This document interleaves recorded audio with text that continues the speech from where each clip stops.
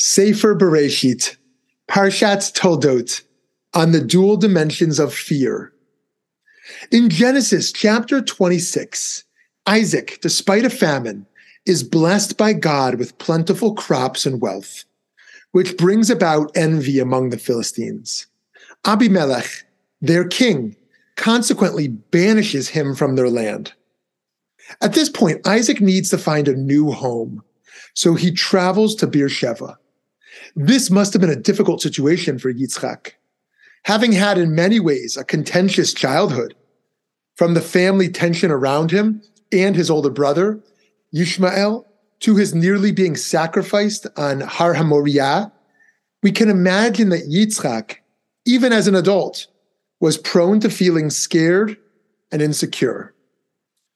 When Isaac is finding a new home while fleeing from the Philistines, though, the Torah tells us, that night the Lord appeared to him and said, I am the God of your father Abraham's house.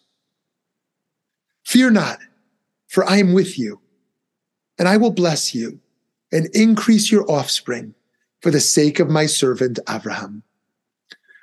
So he built an altar there and invoked the Lord by name. Isaac pitched his tent there, and his servants started digging a well. The medieval mystic Ramban, Nachmanides, highlighted the way God specifically told Isaac, fear not, for I am with you. Nachmanides wrote, since Abimelech drove him away because of the Philistines' jealousy of him, and since the herdsmen of Gerar quarreled with him, Isaac feared lest they gather against him and smite him and his family. Therefore, the Holy One be blessed assured him that he should not fear them, and God blessed him. Then God prompted them so that the king went to Isaac with greater honor than that which he did to his father, since he came with Phicol, the chief of his host, and also brought with him many of his friends. From this passage, we learn that the assurance that we have no need to be afraid comes directly from God. Fear is a theme that comes out throughout Tanakh.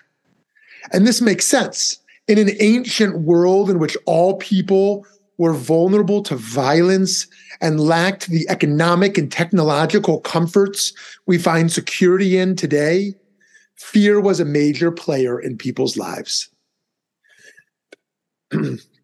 There's a phrase that shows up in our next Parsha, Pachad Yitzchak, the fear of Isaac. This occurs when Isaac's son Jacob, after receiving divine restitution for stolen wages, tells his uncle Lavan, the perpetrator of the wage theft, had not the God of my father's house, the God of Abraham, and the fear of Isaac been with me, you would have sent me away empty-handed. But it was my plight and the toil of my hands that God took notice of and gave judgment on last night. So in our Parsha, Isaac is commanded not to fear. And yet, next week, the Pachad, fear of Isaac, is a positive thing. This is because fear is something of a double-edged sword. Fear in the sense of awe of God and creation is necessary. It puts our lives into perspective and gives us the moral clarity to know when we're obligated to take action in the world. At the same time, it is that same impulse that can lead us to mental paralysis. If we are afraid of all things all the time, we will not be able to carry out whatever our mission is in this life. Another frequent phrase in the Torah is al tira, do not be afraid. We see over and over in Deuteronomy as we're getting close to going into the land. The word tira comes from yira, which has a dual meaning of fear and awe. Here it's the negative, it means fear. The tradition heavily values yirat shemayim, fear or awe of God, and yet we're commonly commanded not to have fear. One way of looking at this is by recognizing that our fear and awe should ideally not be directed toward anyone but God. While fearing humans often leads to indecision or poor decisions, fear of God tells us how we ought to act. Another tactic for transitioning from fear to awe is to flip our fear toward an orientation of curiosity. A learning orientation toward our fear can move us toward a spiritual engagement with it. We should not be overwhelmed by fear as Jews today because of zchut avot, the merit of our ancestors. Through the stories of Bible, we know that God is with us. By keeping that in mind, we should be able to turn down the temperature of our anxiety around survival.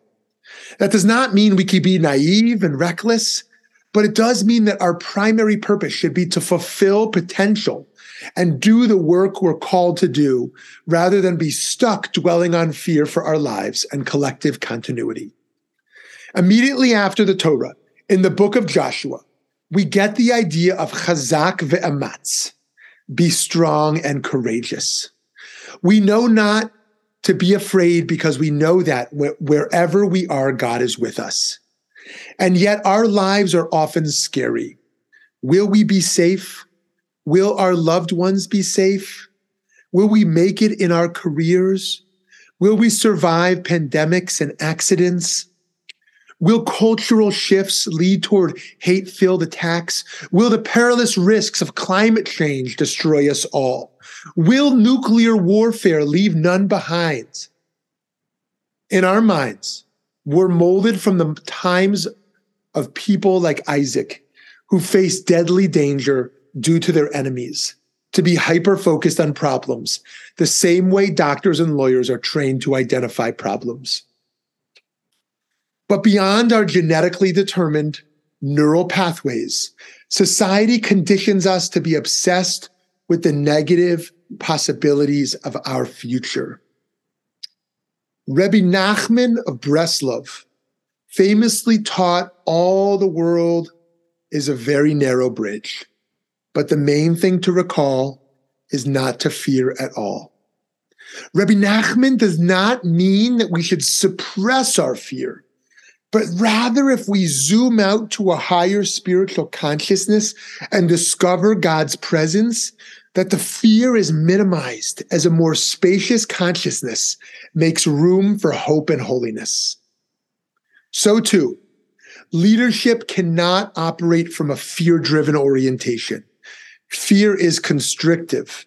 It narrows the mind's potential and the heart's capacity to stretch.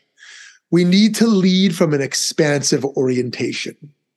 The lesson of much of the Torah is that this is not the pathway to spiritual liberation. When we are restless in bed or unable during the day to carry out our work that needs to be done, we must know we can tap into the blessings of Isaac, which he merited for the Jewish people with his rightly placed fear. It is not a promise that everything we want will come about, but it is a promise that we will be blessed in our journey. Shabbat Shalom.